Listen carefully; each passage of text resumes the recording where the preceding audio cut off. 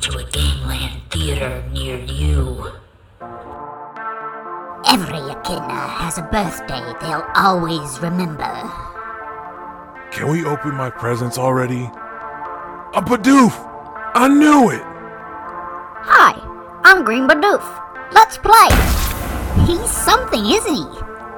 This is Blast Waves. Good night, Blast Wave. Good night. And good night to you too, Green Bidoof. Psst. Hey, wanna play some No Man's Sky? Huh? Everyone knows most gameplay happens at home, but this is no mere game. I'm Detective Mike Knuckles. Blast Wave! The game is all-consuming, a procedurally generated universe. Someone's moved in with the Blast Wave family, and so has Obsession.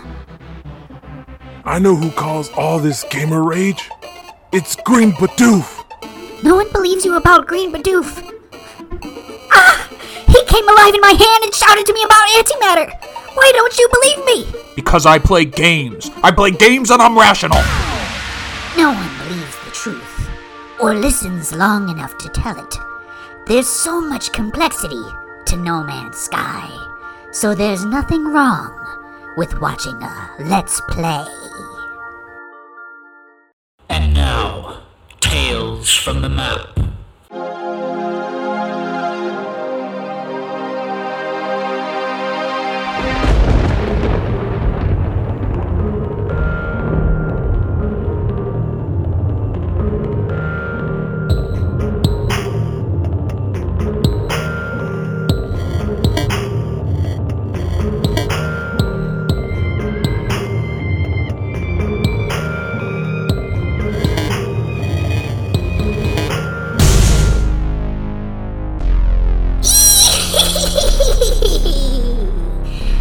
Tales from the Map. I face the old typewriter in my room in the Angel. It's been a few months since we began exploration of the fiery lava lands. A page of a tale I do not remember writing sticks out of the typewriter. It reads that there's something cold in the depths, something we've been searching for. Our companions will discover it, apparently. I reach for the record button next to the typewriter. The last Tales from the Map was in 2021. I feel as though I'm being pulled between two worlds, but with the press of the button, I'm pulled back to reality. They were coordinated, no bones about it. But our scream work was better.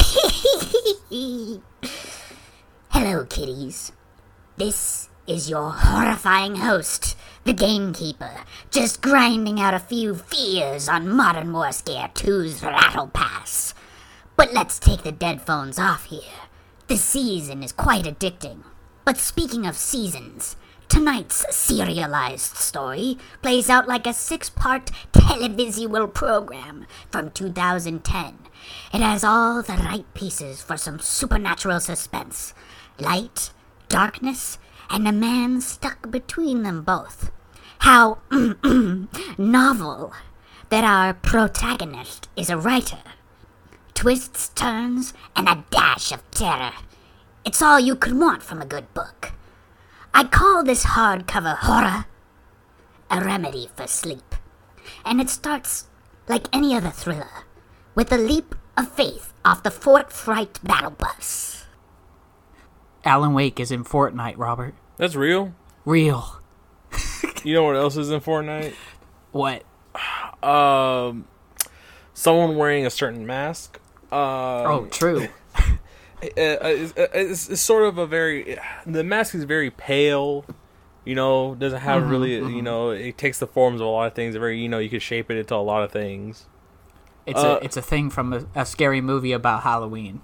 It takes place on Couldn't Halloween. possibly be the title of the movie, couldn't it? No, yeah, stuff like that. They put in Pumpkinhead from the movie Pumpkinhead. Jack. Oh, they did from the Nightmare Before Christmas. They did put Jack.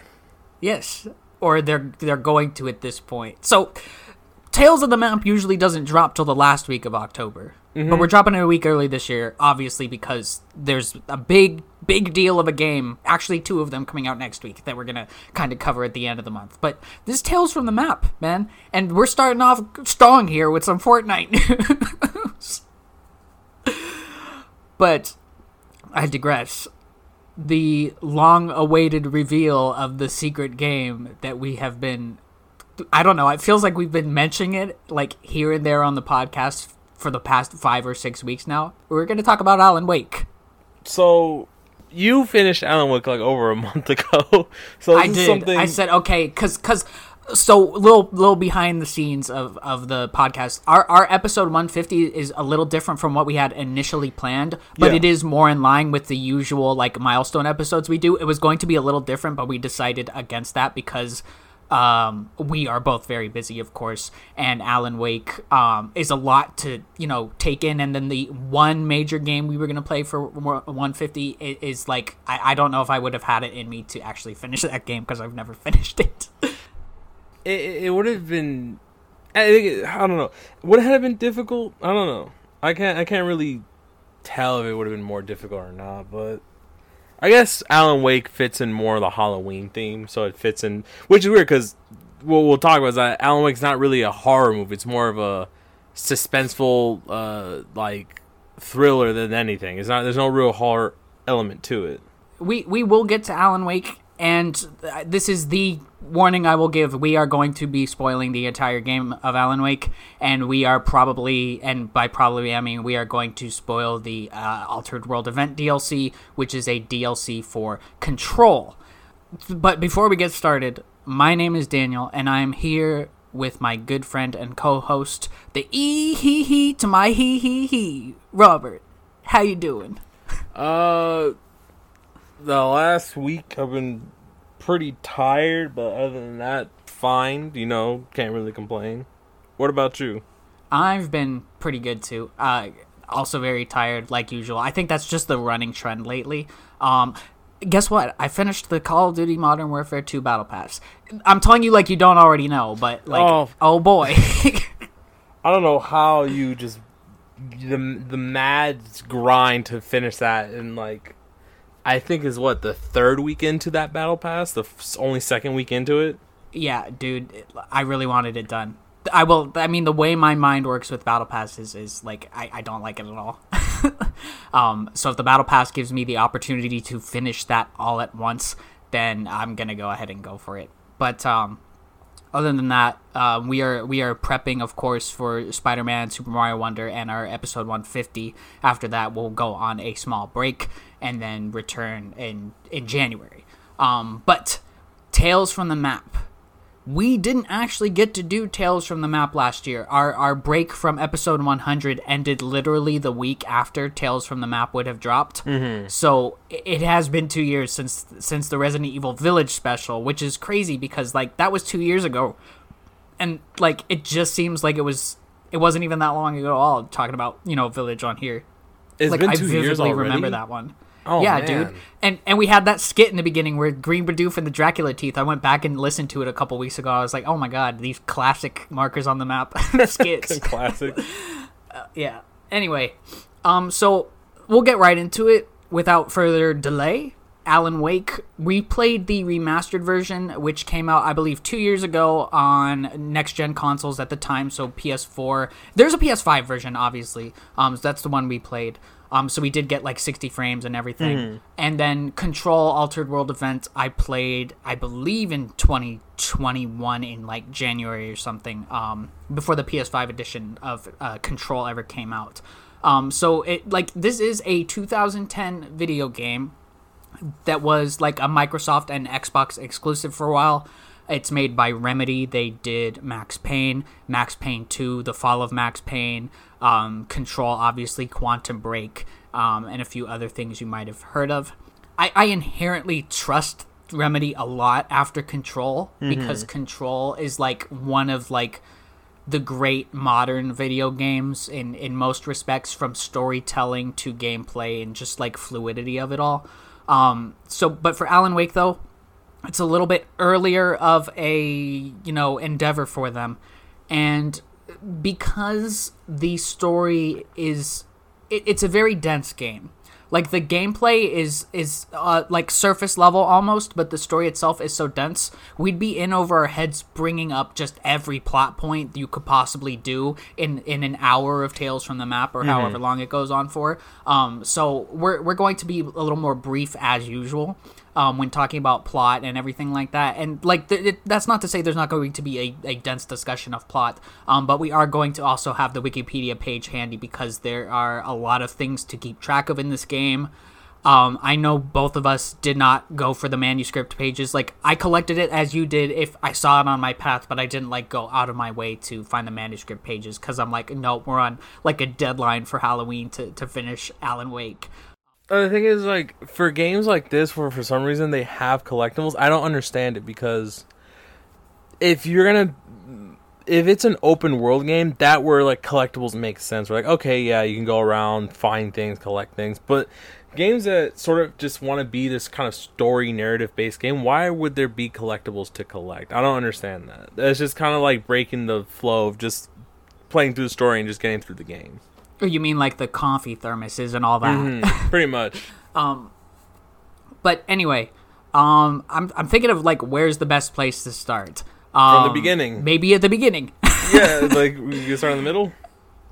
So Alan Wake, he's a writer, and he's going on like he's going on 2 years of writer's block. So he's written these I think it's Alex Casey novels, and he's like basically he killed off his main character Alex Casey in the last novel. Now he's working on one called Departure. However, he's been in this writer's block. So he kind of wakes up in this dream where he's being attacked by figures in the dark, or a dark force, basically. It doesn't quite get to figures right away, but it's like a dark force, and it's like this shadow force that's trying to attack him. And then this guy appears in this suit, like an astronaut / diving suit, and he's telling him to like use the light to fend off the shadows, which brings us to like the core gameplay mechanic of Alan Wake. But before we can get to any of that, Alan Wake and his wife Alice are headed to a place called Bright Falls. It's a town in Washington up in the mountains, and things start getting weird pretty quick with Alan going to this diner and trying to get these keys from the landlord, but he can't locate the landlord, and all of a sudden this like haunting old lady gives him the keys. It is also, I guess, to point out that there is a person telling Alan Wake not to go into the darkness. True. And I feel like once you finish the game, you kind of see the clues are there from the get-go. Like, okay, that makes sense. Oh, yeah, this is where the lady shows up towards the end, right? Yeah. Cynthia Weaver, there we go. There Cynthia Weaver. Yeah, she's telling him not to go into the darkness. Of course, he gets the keys from the lady. And I'm so sorry, I cannot remember the name of the lady. I think it might be, like, Jagger. I think it is, actually, but... Yeah, I'm not sure. I'm not sure what her name is. I'll have to refer to her as the lady. Well, I think the game kind of just doesn't really say her name. They just refer to her as just, like, the lady. Like, she is like the old woman that is in the darkness. I mean, because she basically tells Mr. Wake that, the dude that you're gonna see, he's not here at the moment, so I'll just give you the keys right here. He's fallen ill. Yeah, Mysterio's fallen ill today. However, on the way away from the diner, when they're driving off, the guy, Stucky, he's coming out shouting at Alan Wake that he has the keys. So nothing's wrong with him. We know something's up. Yeah. Then Alan and Alice head to Cauldron Lake, which is where everything kind of goes down. So it's kind of a getaway for Alan Wake, but Alice is using it as like, oh, maybe we could get you somewhere where you could start writing again. So he's trying to kind of like, what's the word? Like get him to go see this doctor, like break the writer's block by making him go see Dr. Hartman. Yeah, this doctor claims to be some type of human, like mental psyche, like doctor that helps writers with their like creative blockage or something like that. Which, Yeah. if you're a very creative person, you could kind of see that is a very annoying thing to hear, and for people to suggest saying, "Oh, you want me to go see a doctor to help me with my creative blockage?" Like, really? Like, no one wants to be in any type of creative blockage. But it's even worse when they suggest go see this doctor who's pretty, like, even from the get-go, Alan can tell this guy's probably full of himself because he claims to be this award-winning doctor. And he's not too happy with Alice because this was supposed to be their getaway, but now he's mad that she's trying to, like, force this onto him. And the power goes out, and actually, Alice is like it's beyond being purely afraid of the dark. I can't remember if they named what it was, but it was definitely like a huge phobia of the dark. And Alan just kind of like leaves in anger, but then she's crying for help, and then she ends up falling into the lake. Yeah. Alan goes in after her, but completely blacks out when as he goes down. Yeah, it's probably mid falling into the water. He wakes up in a different scenario. It's a scenario where he had driven his car off of the road, and then he's headed towards the gas station, and this is where, like, the actual gameplay aspect of Alan Wake starts beyond just running from a force that's chasing you. So these are shadowy figures called the Taken, and the way that the Taken are dealt with... So I guess we should say Alan Wake is a third-person shooter, I think it's fair to say. This episode is going to be pretty... This creative episode blockage is really killing us, but Alan Wake is a third-person, behind the shoulder game shooter. It's definitely that. It's in the vein of something like Resident Evil 4 or 5, stuff like that. Games like Mafia 2, Resident Evil, where it's just like you play in third person and you go around. Actually, it was funny. I like how Mafia 2 and Alan Wake actually kind of share kind of the same type of gameplay design and like the way you play it. It's very, it's weird in that sense. It's very funny. What, you shine a flashlight on enemies in Mafia 2 as definitely. well? But no, just like each episode, and then like it wants to explore and find collectibles, but it's just like it kind of breaks the flow of the game. It's just a weird. I guess third person shooter game. Yeah. But Alan Wake it's got its own unique twist on it, which is kind of like, I feel like it's a Remedy thing because Control also has its unique twist on the third person shooter formula, where you're not simply shooting a gun. You are, but first you have to boost a flashlight at the enemies, and there will be like a shrinking circle of light, and then the enemies are only vulnerable to Alan's bullets after they've been completely, I guess we could call it blinded by light or something. As soon as that circle closes, there'll be like a visible pop from the enemies, alerting the player that they can be shot. I guess it's more or less the idea is like being in a dark room. You go in there and you turn the light switch on. Now the darkness is gone. The enemy is coated with this shadow of darkness. So you use the flashlight to remove it from that enemy, which would allow it to take its damage. It's interesting to point out, I played on easy, you played on normal, and like watching you play through on normal, there are definitely some differences in like the amount of time it takes to do certain things. The enemy density seemed different to me, but I have no way to be sure. You definitely take more damage on normal, except from the birds. I think the birds is like no damage at all, hardly, unless you get like hit like straight on. I don't know, I found the damage to be a little unreliable. I didn't know how much whatever enemy was going to take out. As far as gameplay goes, there's some good and bad. The good, I think, is this idea of the interesting concept of using the light and then shooting the bullets, like having to stun the enemies. You're not really stunning them, but like think of it as a stun. It's a temporary stun.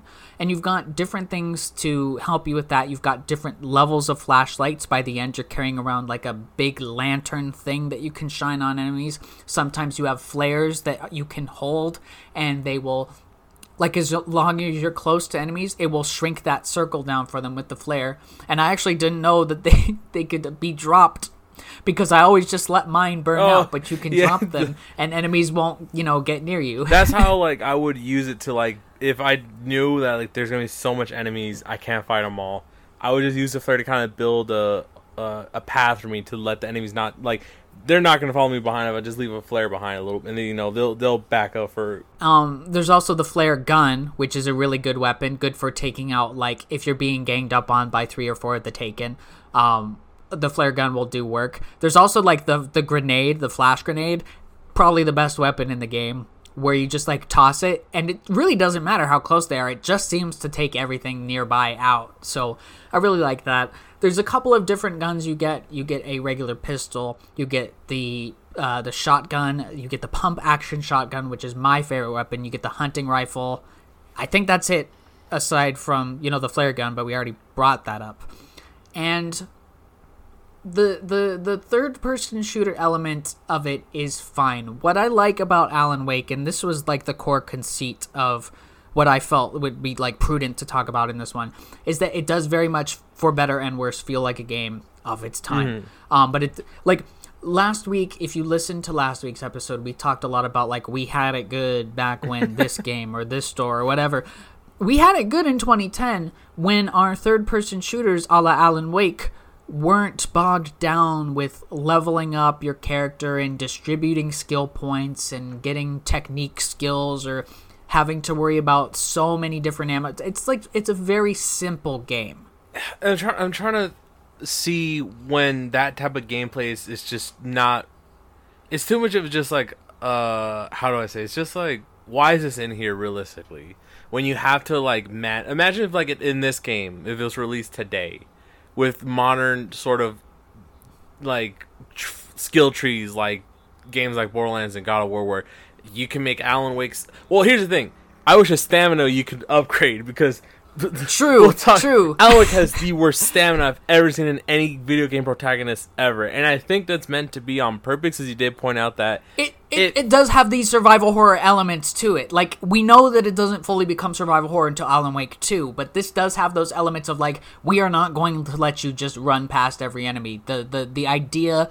This is why I didn't get mad at the stamina myself too much. It's the idea that, yes, I am playing a game like a Resident Evil where the movement is inherently, like, made slower to increase the tension of the enemies coming at you. Yeah, well, I also think that you pointed out that he's kind of written as to be, like, this kind of goofy character. Like, yeah. he's put in a scenario where most people, if it was a generic story, they would write him being... He finds his whole... hero, traits, and he becomes this bigger than life person. But then, but at the end of the day, he's kind of written as kind of this like just big like goofball, and he kind of does things that just you're like that. I don't know how that would. I would say is more a realistic outcome than would be if someone just magically becomes the biggest hero in the world when they're put in a situation like this. Yeah. See, look, and even in Resident Evil, like I'll get to why this doesn't quite work. But, like, you get to Resident Evil, you think about, okay, these characters are trained professionals. Alan Wake is just a dude. Just a writer. He's just a writer. Yeah. However, so, like, I get why the stamina thing works the way it does in the context of it being a, like, thriller-type game. The problem, however, is you do want things to work as intended. And that was my issue and your issue, I think, with the dodge. Now... I don't know if the dodge was based off stamina, but, like, it's not as reliable as you want, especially if you get locked into those 3-hit combos from those enemies with, like, the sickles. It's like, you really can't dodge out of that once you're locked into that, that combo. I was going to say, I don't think it works, like, 90% of the time. It only works a very few times. It's one of those things where it's one of those systems when it's definitely... Even when the game is remade, it kind of pinpoints the year it was made, because that dodging system is not the best, and to say the least. No, it should have some sort of... See, this is what makes Control so good. It does have these accessibility options that let you, like, tweak things like that. So Alan Wake could bear from having a visual indicator... like something like God of War has, where it's like it shows a little red line behind Alan Wake if there's an enemy coming up behind you or something like that, because I find this game very difficult to play without actually being able to hear it. So this is a game that I cannot play without actually hearing it, because I will always get attacked from behind. And so like that single audio cue is what allows me to do that perfect dodge from the enemy that's throwing something behind me. But like the fact that it's an audio cue only, I feel like that's an accessibility issue that should be addressed. Oh, see, yeah. So imagine I didn't even think about it like that. That would be an issue, especially in like normal mode when enemy types can just sneak up right behind you, and it happens. They quite do that often. on easy as well. Yeah, it's like it happens all the time. I didn't even think about that. Imagine if like you're hard of hearing and you can't hear that Makes sound. me wonder if there is an man. option like, because if there's not I haven't quite looked through the options, so I can't really say that there is or there isn't. But if there isn't, it would be a huge oversight, I think. I might have to take a look at like a video of accessibility. But I on also could see. I guess I could tell anyone that even if you were like sort of hard of hearing, it's just like I would still get hit no matter what. Even if there is a sound cue, I couldn't even tell half the time. I would say not even half most of the time I couldn't even tell. It just doesn't really help. I think it's a very 2012 mechanic when the game was released. I had issues later on with those enemies that get you into those combos. I had issues with like always having just a little sliver of health left and having to like run away from the encounter to let it charge back up and then run back in and get a few hits in, and then like you didn't have that issue on it with yours. I didn't know you really enlightened me on just how many fights you could run past, because your resources are a little more limited on normal mode. Like I always had like 20 batteries in the flashlight, full ammo in the guns and everything, and I was doing every fight. But I was very enlightened at how much you could actually just bypass, which would have helped because those last couple of chapters were a little bit more frustrating for me. Like on the turning bridge in chapter 5, we'll get to chapter 5 in a little bit, but that turning bridge, I actually got onto that bridge and fought the birds instead of just like waiting on that side. Really? I'm like, wait, I could have just waited, and then it didn't register with me the first time that it would keep going, because I thought it was going to stop. Like most bridges that turn in a game, it will stop. This one did it. This one just keeps going. So I was like, oh, I have to run across again. And then I'm like, oh, no, wait, let me run back because that's the side that's going to stop on the side I'm supposed to be on. But the gameplay, I like that it's simple. I just think that there are a few unreliable things. I was a little worried about there not being a reticle, but the flashlight does a good job of acting as one. The one thing that really just bothered me the whole way through is that like it defaulted to being over Alan's left shoulder and having him on the right side of the screen. And it just kept defaulting to that. However many times I pressed it to have him on the left looking over his right shoulder, I had to just keep clicking the stick down through the whole game, because no matter, like, I would click and it would switch for a while, and then if I turned the camera or something, it would go back, and I'm like, okay. It's a nitpick, but like it bothered me. Yeah, I definitely did have a lot of moments where I was just like, I'm not gonna... Remember when I took that truck into the final part and I had to fight that big old, like, excavator? The tractor. Yeah, that big... You remember the truck that I took? And then, like, you're like, did you... Because I asked you, like, did you go on foot and did you, like, fight it with your flashlight? Like, I just bring the truck around and just shoot with my headlights. Absolutely fought it with the flashlight. Like, just bring your truck around and you shoot with the headlights. And it, like, defeated in like, less than a minute. I guess it's a cool thing that, like, you could do it either way, though. So I guess that's one, like, positive to that situation. Well, I guess, what else can we discuss about the gameplay? Because we really should talk about the story. Because the one thing I'll say is that the gameplay never changes. From beginning to end. Yes, it is very consistent. You can just, once you play the first episode, even, like, the second episode, you can pretty much just talk about the gameplay and the way it plays off that, because it will never change. Nothing actually ever changes. Yes, only the context of it changes. So you might be fighting a bird, like, group, a flock of birds. You might be doing a little basic defense while something is charging or opening up, or you might be fighting a machine like a tractor or something, or, you know, a tornado at the end, or you might be fighting against, like, these versions of the Taken, and we ain't talking about Destiny, that they go invisible and they'll, like, teleport around, and they're really obnoxious, although I feel like I had more trouble with them than you did. But yeah, the inherent gameplay is largely unchanged. I think to the detriment, because I think Alan Wake could have had less gameplay and still been just as good. Mm-hmm. Like, there were moments of this game, stretches of gameplay, where I thought they were just stretching it out for game's sake. In that 2010 kind of way. Mm-hmm. Like, games will do that. Every game will do that nowadays. But, like, this feels like an early example of, oh, we gotta have a little bit more game here. Maybe 15 more minutes of gameplay in this chapter just because, you know, there's some kind of requisite gameplay content in it. But, yeah, the gameplay, it's alright. I like its simplicity. So, we are headed... Where were we in the story? We were just getting through the Taken, and he finds that, like, there's pages of the Departure manuscript being left around. This is a story that he wrote, but has no memory. We kind of left out just because of the first enemy type and how enemies work, and we just got to kind of gameplay. So we're still kind of in where he first escaped. So it's like him going through... So the first part, he crashes his vehicle... He needs to get to somewhere, so he sees, I believe it's a gas station. I forget it's the guy who tries to give you the keys in the beginning. What was his name? Yeah, Stucky. You have to basically, you have to go to his he doesn't know it's his gas station, but you find out it's his gas station. But he sees a place that probably has someone that can help him or where he can contact some help. So that's where his mission is to go. That's when he encounters someone who's consumed by the darkness, and the darkness has taken over their, psyche and their mind and the actions they do. And this is a funny mechanic where I didn't realize this, but you pointed out that they say weird facts.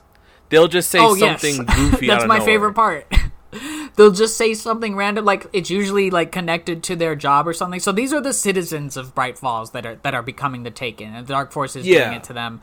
But they just say like just random things like make sure you look after your coworkers and yourself or something like that. So I was thinking some of them would come out and say, Back 4 Blood really isn't that bad of a game in comparison to Saints Row. My favorite one was like, omega-3 fatty acids is good for your heart or something like that. Omega-3 fatty acids are good for you. I remember that one. I was like, that one's actually it was just so random because it's just like, omega-3 fatty acids is good for your heart. And I'm like, all right. I like the one that came out and said, up, up, down, down, left, right, BA, start. Yeah, but they say, so we get to the gas station. And Alan Wake has just defeated the owner of it. And when the I guess we'll call him the fallen what would we call them? We call them what are the enemies? The Taken? The Taken. Like the enemies, yeah. the Taken? The Taken pretty much don't leave a trace of anything. They just disappear. They just turn into white specks of flakes and just disappear into the night because I guess that's what happens. So there's really no... Like, Alan Wake will, like, I would say just have a pile of bodies, but they just disappear. So there's no real way they can connect anything to Mr. Wake. So he gets to this gas station, calls the sheriff shows up, and, from her perspective, she sees a man who seems like he was just in an accident, which he was, and he's all disoriented. He's just saying random things. He's saying things that might sound a little off, and that he could not be, not right in the head because he just probably took a pretty nasty bang to it. So Alan Wake kind of understands that too. So he says, you know what? Actually, let me not say too much because she might think I'm crazy, and agrees to go just see a doctor real quick. So that's kind of like where episode 1 kind of ends right there, where and each episode is weird because it's weird that they're not called chapters; they go by episodes, and it feels so it's like a TV show.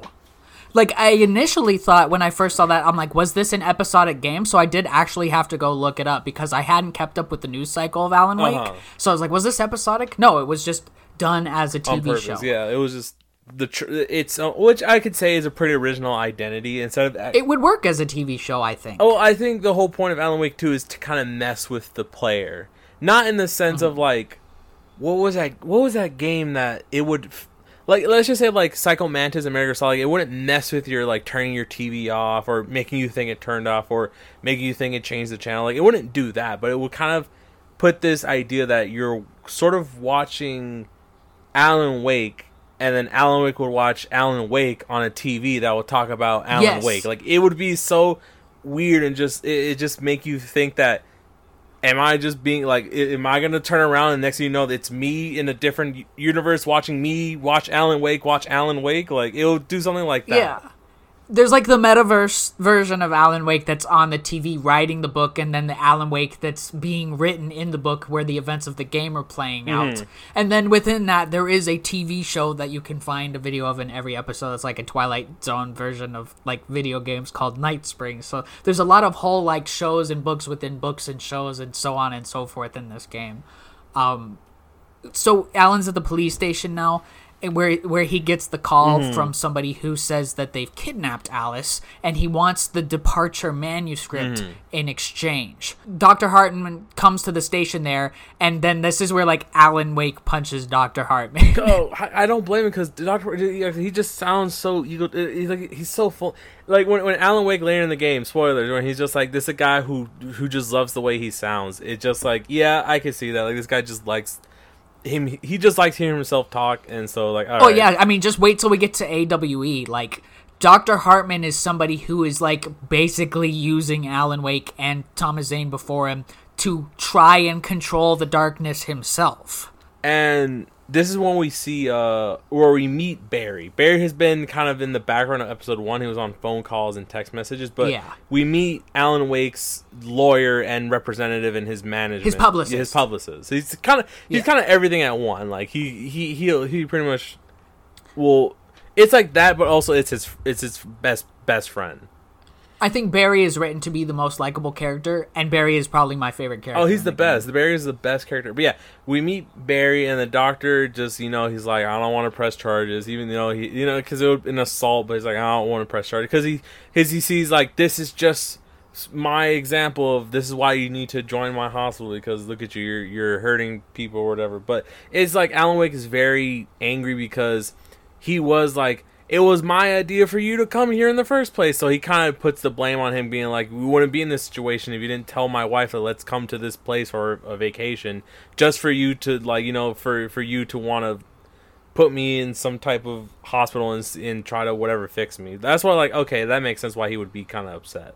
And then in episode 2, Alan Wake doesn't necessarily tell Barry what's going on, but he kind of tells him that just Alice is sort of missing, and that he has to. Oh, I remember what I was gonna say.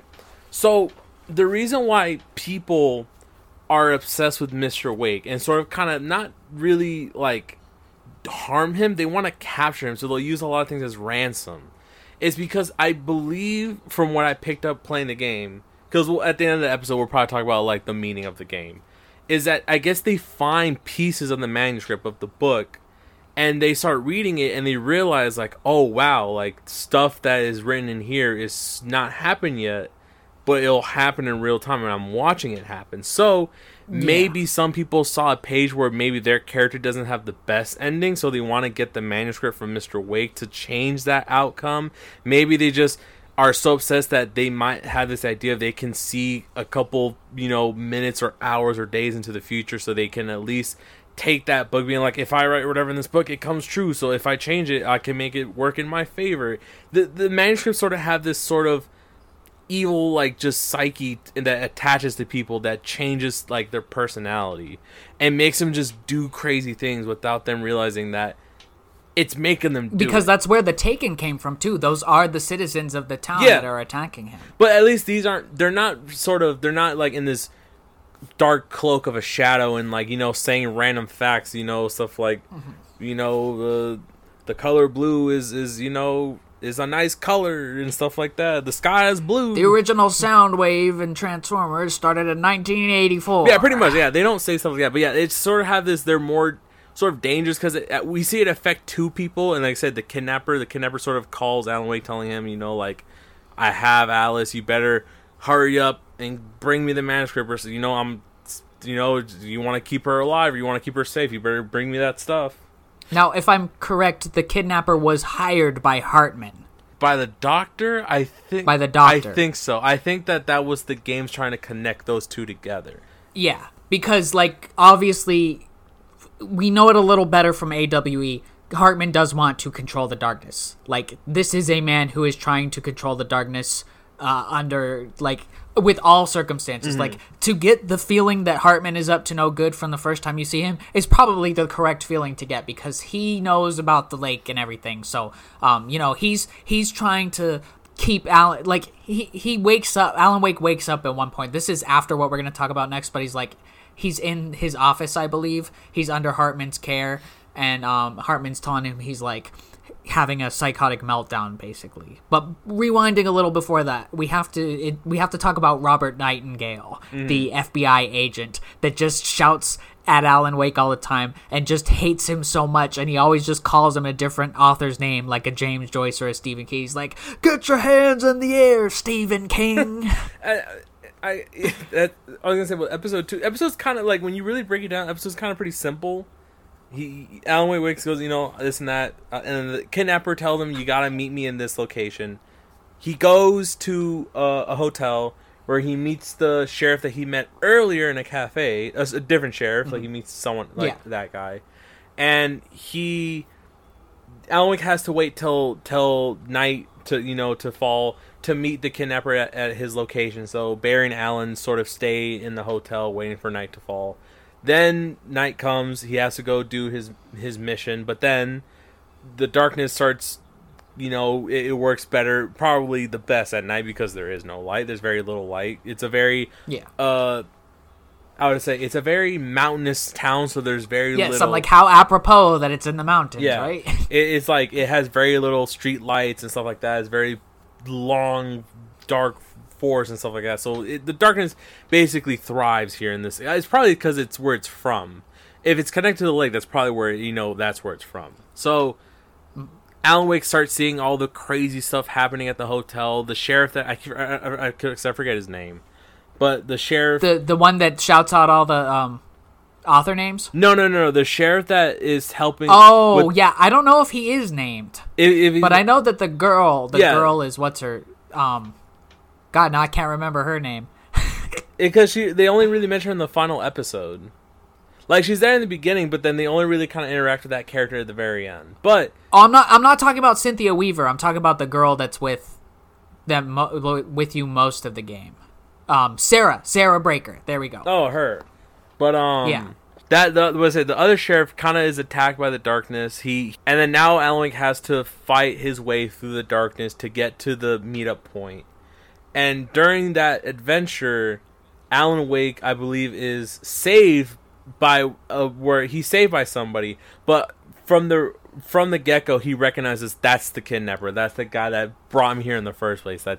He's the guy that says, "Oh, that flashlight is chump. That's chump stuff. The flares is where it's at. That's where the real power is at." And then, Alan Wake confronts the kidnapper, saying, "I know you're the kidnapper. Why'd you do this?" And like I said, from the earlier we're talking about, he wants the manuscript. He wants it for whatever reason. It's probably from the doctor's orders. Maybe the doctor convinced him in some way that in the book something happens and he has a terrible outcome, so he has to change it. Or maybe he just, they're great friends and, he wants to help his friend out, so he says he'll do it in Alan Wake.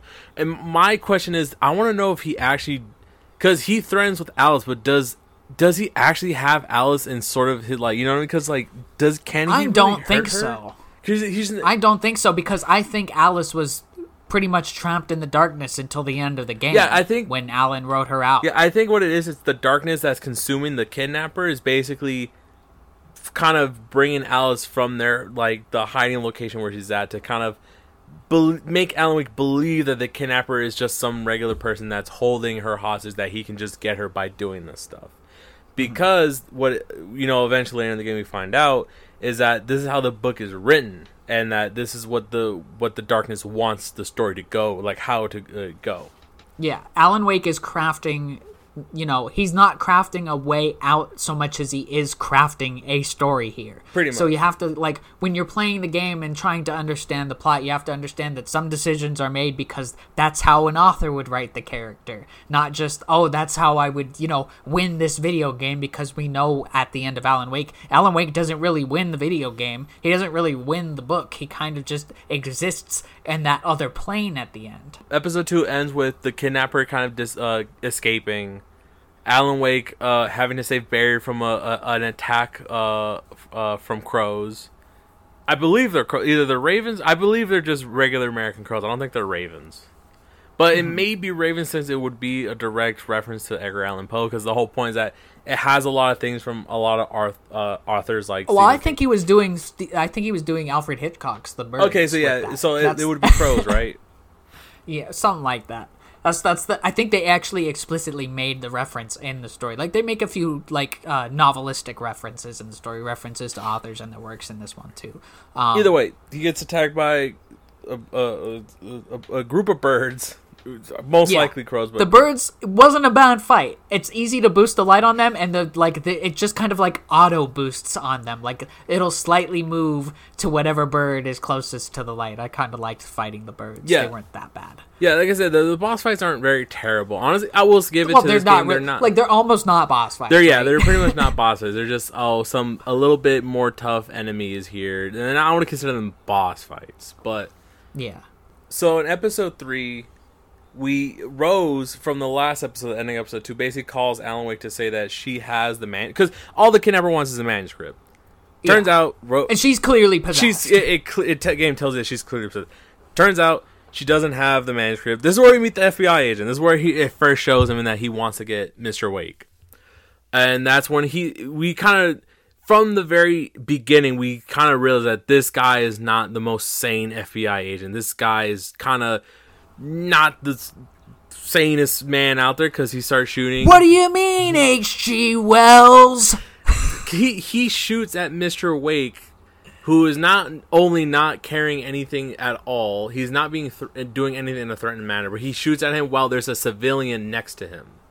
Because I believe the guy that, there's a guy who's confronting Alan Wake about whatever happened to Rose or whatever, because she seems to be in this crazy state. He's like, I'm standing right here. So it shows that the FBI guy is not necessarily the best guy out there. Alan Wake has to hide and run from the police officers. Barry was sort of put how do I say, he was not poisoned. He was Rose, aka the Darkness, slipped something in the drinks which causes them to sleep. So Barry's kind of out of the picture for a bit. Alan Wake has to run. Gets to a radio station. He meets a gentleman that he met early on the ferry that he's a big fan of, and he's host of a local radio station. FBI guy, same thing, shows that he's not the most level-headed guy. He starts shooting at the station with the radio guy in there, who's just an old man who's a civilian who's done nothing wrong. He's, for some reason, really, really wants to get Alan Wake because it seems like he wants to get part of the manuscript, which, it turns out it probably is part of that. And then I forgot how episode 3 ends. I believe because he wants to get to the old mining camp to meet the kidnapper. And then he goes to the old mining area. He does this whole thing where he has to go through the old minings. He meets the kidnapper, but it seems like he does something to stop the kidnappers sort of like in his tracks. The kidnapper seems visibly upset, like he's crying on the floor. Then the darkness swallows the kidnapper whole. Because the darkness can take many forms, but its most, I guess, dangerous form is when it's an actual tornado of darkness. It is literally an entity of darkness and in that lake. And then I believe, I want to know if episode 3, is there a boss battle at the end? Is this where you first fight a tractor, or is that in episode 4? I think that's episode 2, actually. It might be this episode as well, but it's episode 1 and 2. 2 and 3. It's one of those. Yeah, because we know episode 4 has probably my favorite set piece of the game. Yeah, because with the stage and everything. Yeah, we'll get to that because at the end of this episode, Alan Wake sort of jumps into the lake again. He's taking a leap of faith. So it ends there, thinking that Alan Wake, jumps back into the lake because it's always going to be tied back to that lake. Also, we didn't bring this up. Turns out that the cabin on the lake there was a cabin there, but it was destroyed after an earthquake happened back in the 70s. So there was I think it was Sarah that said there's no actual cabin currently on Cauldron Lake. There was one, but it got destroyed in the 70s. This takes place in its present time, so 2010. There's no cabin there anymore. So episode 4 starts off with Mr. Wake waking up he's now in this is where he's in the care of Hartman. Yeah, he wakes up in the hospital, in his hospital. And then the doctor's just like, oh, none of the stuff that you thought about is real. It's all in your head. You're just having a bad dream. Your wife died and she drowned years back. She's been dead, and you can't accept that fact. And you know, in the beginning when I first thought of it, I was like, oh, maybe this guy's right. Maybe Alan Wake is just kind of going crazy because, you know, this and that. But then it's just so many things I just pointed out that I think Alan Wake kind of does understand that this doctor is just full of himself, and he's just saying a lot of, you know, things that aren't true, because he's like, no, there's no way that half the stuff I experience is just fake. There has to be more than to it, you know, to this stuff. And then that's where he meets the old gods, these two old dudes that we saw earlier at the diner, but these two old guys that were in a rock band back in the day. Well, they pretty much still are, I think, because I think that stage was theirs, and at the end of the game, it does show them kind of like dancing at the Deer Fest and everything. True. But like, yeah, this is kind of like bringing it just a little forward in Chapter 4 here. One of my favorite set pieces in this game, probably my favorite actual part of this game, has you on a stage playing one of their songs and fighting off probably the biggest horde of Taken in the entire game. Because what happens between that is just this guy just keeps talking. He forces Alan Wake to just be like, oh, go to your room and write. Goes to nighttime. The old guy seems to have this plan to kind of help Alan. Somehow, either directly or indirectly, they want to help Alan Wake. They want to fight the man, man. That's all kind of really their whole point. So Alan Wake finally confronts the doctor, being like, he knows what's going on, which turns out it's true. The doctor does know what's going on.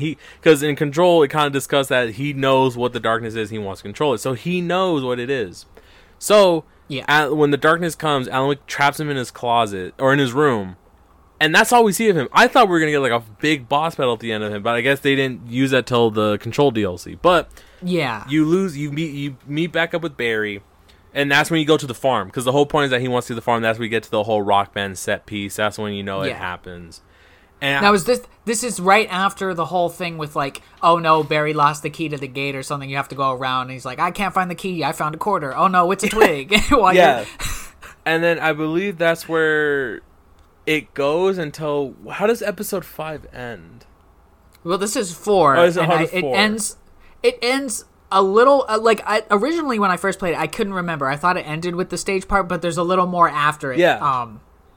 But it's not a whole bunch after it, and I cannot remember if Thomas Zane shows up in Chapter 4. I remember. In his like astronaut suit. I remember.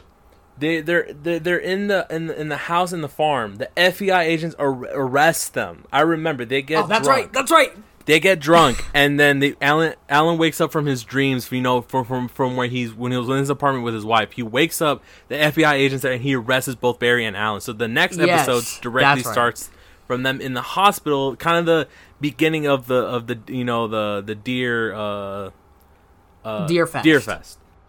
Yeah, so then it is Chapter 4, I guess, where Thomas Zane shows up. Thomas Zane is revealed to be the last person that the darkness tried to mess with. Like, he's the one who was writing things, and then we find out that is where Alice, the old woman, is revealed to have the form of Barbara Jagger, who is Thomas Zane's spouse. Mm-hmm. And she had drowned in the lake, just like Alice did. Yeah. So this is kind of like a repeating thing with the darkness. But at least Zane can tell Alan that there is a way that... Yes, he's warning him. He's giving him hints. Like, very vague, but still interesting hints. Yeah, it's just sort of like there's ways. But episode 5 begins with them in jail. And then the sheriff is just like, why do you have them, you know, they haven't done... Like, you're pretty much not doing protocol. Like, you're being kind of not the best person right now. And that's when he kind of just goes off the rails. He takes a page from the manuscript and he realizes that crazy stuff happens. And he gets swept up by the darkness. And that's when the sheriff believes Mr. Wake, like, okay, I believe everything you say. What do we got to do? So now they got to go on this whole mission of getting to the helicopter. So basically it's just, this chapter is just Alan Wake and the sheriff just walking through the entire city and going against the Taken and, you know, fighting them off and this and that to get to the helicopter. This is probably the gameplay-focused chapter of all of them. Yeah. Like, 4 and 5 have those long, extended sequences that I felt could have been a little more shorter for pacing's sake. Yeah, I can see that. But, what's weird, I was going to say this. For some reasons, episodes 1, 3, or 2 and 3 are super long. But then, like, once you get to like 5 and 6, they're very short chapters. They seem long, but they're very short. They don't actually do. 4 is the longest, I think. Though, like 4 is like literally like 2.5 hours, I think, and that's not even like slowing down. Yeah. So, but for 5 and 6 for some reason, they go, but because like you literally just go to the helicopter, you just hold off the wave of taken enemies, you hold them down, you get to the helicopter. Alan Wake eventually gets the helicopter doesn't crash, but he electrical building. That's where you meet the lady from the first episode. The well-lit room. So this is where Cynthia Weaver comes in. Mm-hmm. She's kind of like obsessed with this well-lit room where she's constantly changing the light bulbs to make sure that it is a room that has no shadows. Yeah, because I think she understands what is with the lake and the darkness because she's afraid of it. So she sort of knows. So that's why she's so obsessed with light and just being in a very well lit room. So then on their way from the electrical like station into the wellness room. Well-lit room. That's what I thought it was the whole time. The well-lit room. The helicopter crashes, so you assume that the sheriff and Barry are she presumes to them to be dead.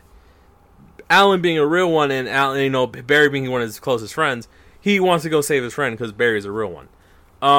He risks it all for Barry. He was a real one. He said, "All right, darkness? All right, we'll go fight it, Alan. Like we'll darkness. What for?" But turns out they're alive. Dude, Barry has Barry showed up with his headlight at this point? This is when he left the This is when he left the. This is before. No, that was before. That's when he left the sheriff's station, and they got to a whole fiasco. He comes up with a headlight and some Christmas lights around him. He's like, "It's like garlic against zombies." Yeah, it was pretty funny. And then Alan's like, "Let me get a headlight." He's like, "Sorry, last one from the general store." One. But so then he saves the sheriff and Barry, and then they get to the well-lit room. Then, pretty much turns out that Alan Wake had a story about his wife because she's afraid of darkness. He had a story about this thing called this light switch he calls the clicker. It click sound, it makes a clicker.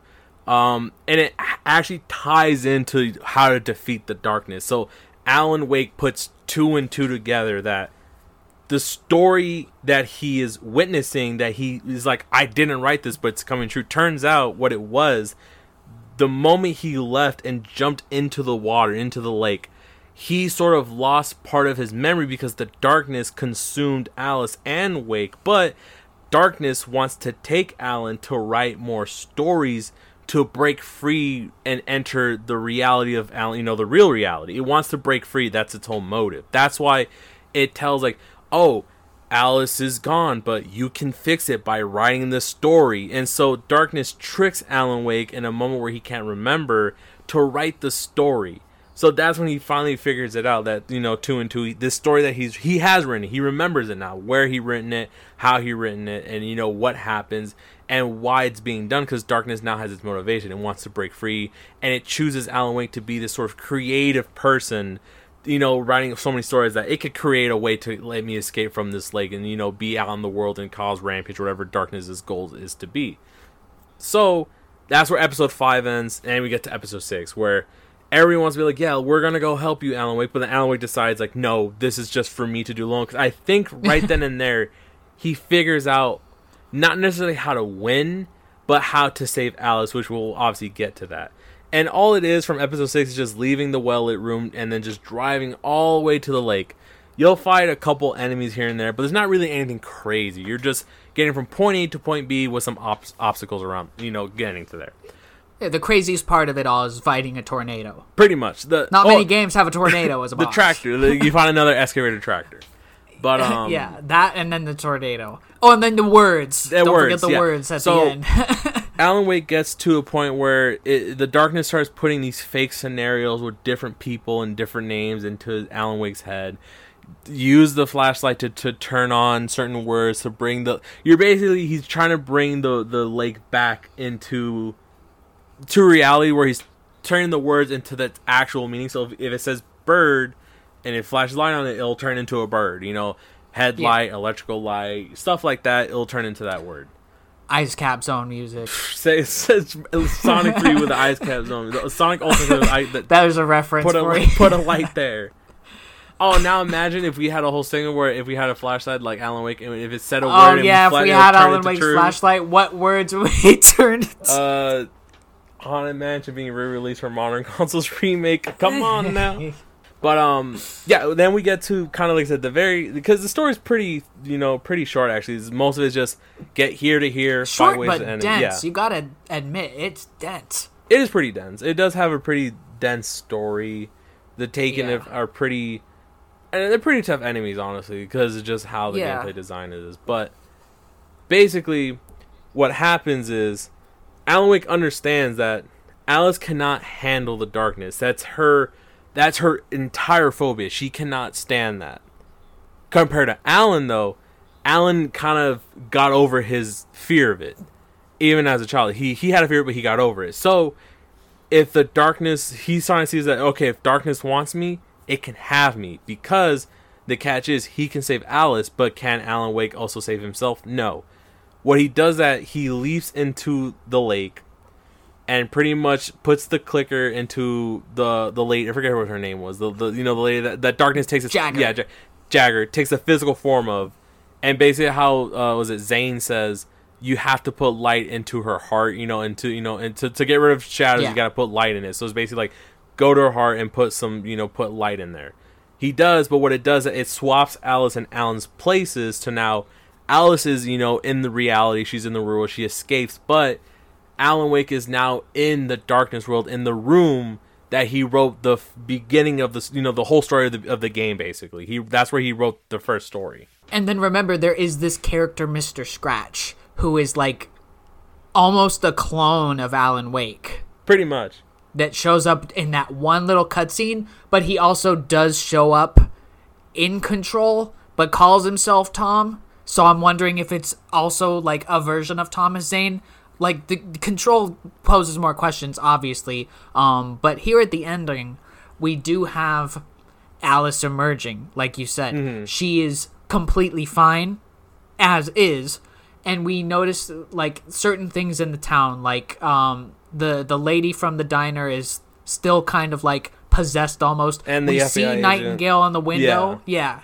We like the thought I've read, the theory I've read is that he may be the new version of the darkness now that Jagger is gone. So now, because basically, darkness is not necessarily taken away entirely because at least for Alan Wake, darkness is now set back 10 steps. Like if it was one step to making its goal, it got thrown back 10 steps behind. But darkness still controls certain characters.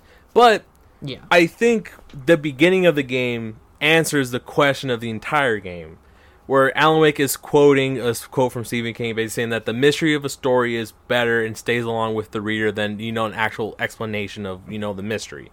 The mystery lasts longer than the actual answer, which I think the whole point. Which a lot of things in media, the most important thing about media, it's just self-interpretation, is what you believe happens. That's just a lot of the big picture, because not everything has to have a definitive ending. Sometimes you can make an ending that you think makes sense to you. And that's with a lot of media, that I guess a lot of good media, that's where it dwells into, where that's why it's good, because you can get 10 people, all 10 of them will have different opinions of how something ends, what the meaning of it, and this and that. So it builds this kind of idea to let people have this conversation of what do you think happened.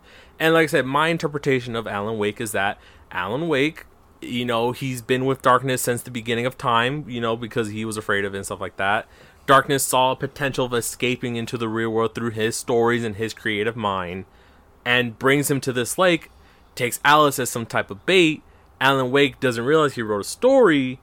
Stuff starts to happen, but then he figures out how to defeat it, but in a way also put darkness, and like I said, he can handle darkness. His wife can't, but he can. So he sacrifices his real world position and swaps it with his wife. So now he can sort of live in comfort with the idea of like, I can't be with Alice, but Alice can now live in the world where she is free from this darkness. It's interesting to think, like, just in that Stephen King quote about mysteries, this has been a mystery for 13 years now. Alan Wake 2 is barely dropping this month. And who's to say Alan Wake 2 wouldn't just pose more questions than answers? Mm-hmm. I think the assumption is that Alan Wake 2 will answer everyone's questions. But why do I get the feeling that there might be even more questions at the end of Alan Wake 2. Yeah, like I said, though, I think the whole point is, like I said, the mystery is more remembered than name anything in popular media where the ending is never really defined or there's no set ending. There's very few things that can land an ending. And one comparison I can make is, as somebody who's read and done, their college work involved the reading and interpretation of books. Alan Wake aside from feeling like a TV show, also does feel like a book in that respect, where the author is not explaining to you the meaning of things. It's really up to the reader to have their own personal interpretation. And I don't mind the game for that. Like, I can see why people might be mad for not having an answer for that long, especially because there's a sequel coming out. But I can also understand Alan Wake being this standalone game. Like, there was no indication that there'd be more Alan Wake aside from the DLC that released until AWE from Control. Yeah. I guess I think Alan Wake is one of those few games where anyone can have this sort of theory behind it, and it's more correct than, every theory has just as equals, punch and weight to it than, it's because that's, like I said, self-interpretation. You can pretty much maybe you can put the theory that none of this is real and that's all a video game. Go ahead. That has weight. That has a lot more weight than actually trying to figure out the story of Alan Wake. Because at the end, this true. Time the game is real moment. Yeah, that's true. That is true. It's just a game. Alan Wake's not a real person. It's true. That's what I mean. Self-interpretation will always be the best thing for any media to sort of hang on, because it has that conversation starter. What do you think happens at the end of Alan Wake? What do you think the whole meaning of it is? It is definitely a game that has been talked about. The duration of the time that it has been a game that was released.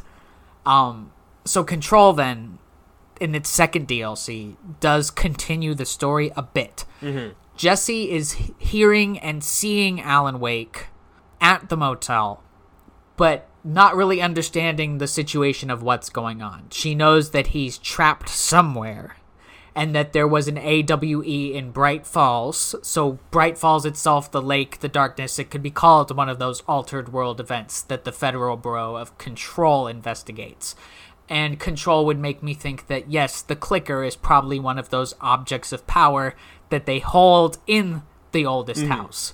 But the main thing I want to bring up from the DLC is Hartman. Hartman dove into the lake, apparently, to try and control the darkness himself.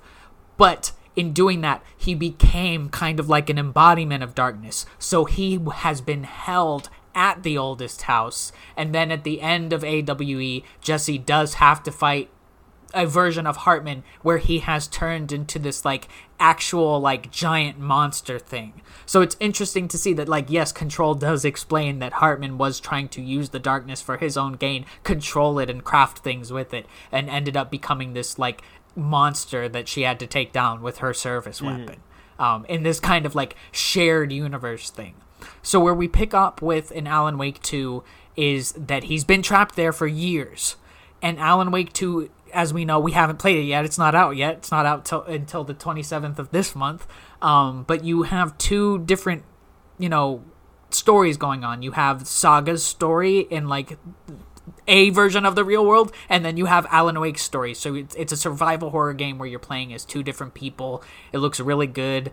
It might answer some questions, but as we discussed, it might not. It might just pose more questions. Either way, it's shaping up to be an interesting thing, and I think Alan Wake as a franchise, as an idea, is a very interesting.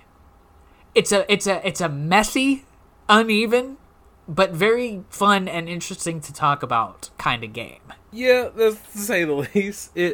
I think the gameplay is, not the most desired thing, but the story, it's of its time, for good and worse, or for good and bad. If you ever frustrated this game, because I was frustrated at a couple points, I did quote saying this game should have stayed delisted. This game should have stayed delisted, but it's a fine game. If you're somebody who gets frustrated at games like me, just play on easy. And you'll only get frustrated in Chapter 5 and 6. Pretty much, but other than that, it's a fine game. I do think it has a much more compelling story than anything. The story is much better than the gameplay itself, which brings the question. It's definitely like lends should itself have to been storytelling. a TV show more than a game, but maybe some stuff just doesn't work as a TV show. Much better as a game, but Yeah. If they're bringing the survival horror elements into Alan Wake 2, I'm more interested to seeing if they stick the landing with that, because we've seen the utmost perfection of that genre a few years back with Resident Evil 2 remake. So if it can be anything like that, I think it'll be all right. I think that's pretty much it about it. You know, I gotta commend you for remembering the story that well, because I was struggling. I was like, dang, go off. Well, because like I said, the story itself is pretty contained and pretty small. It's just that a lot of it is get from here to here, fight enemies all along the way there, and then you're there. But like the order of thing, I remember like when we did Ghost of Tsushima, you were like on it with the story. I was like, man, I had just replayed it and I don't even remember this stuff. Oh man. But yeah, Alan Wake, it was all right. I think it was can't a good wait for its choice sequel. for Tales. Alan Sleep. Alan Sleep. See, is it Alan Wake 2 or is it Alan Wake 3? You decide. Anyway, Robert, would you say we wrapped up Tales of the Map for 2023? This was the Tales on the Map. Wait, this is a podcast episode? We did a podcast episode? It sure is.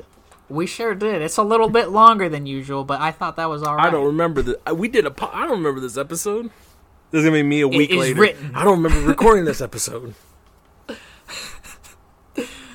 Oh, God. Well, before I pass it to our friend the Gamekeeper, just a quick reminder, Spider-Man 2 next week. That's probably what we're going to talk about. And, Hot Wheels. I'm playing Hot Wheels like right after this. Empire Modern Warfare 3 beta Anyway. here and there. Oh, yeah. We did do that. Modern Warfare 3 Movement is beta. back. Movement is back, baby. Anyway, please listen to us on Apple Podcasts, where you can leave a 5-star rating and a review. Download an episode. Please subscribe. And we're also on Spotify. I'd say Google Podcasts, but I think Google is, getting rid of Google Podcasts, which doesn't make any sense. But yeah, Tales from the Map. I'm going to go ahead and pass it back over to the Gamekeeper for the sign-off.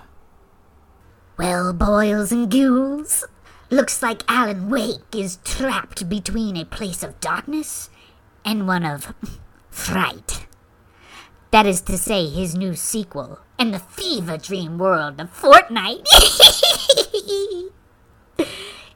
Even the fictional worlds of games themselves aren't safe from the minds of the writers, but...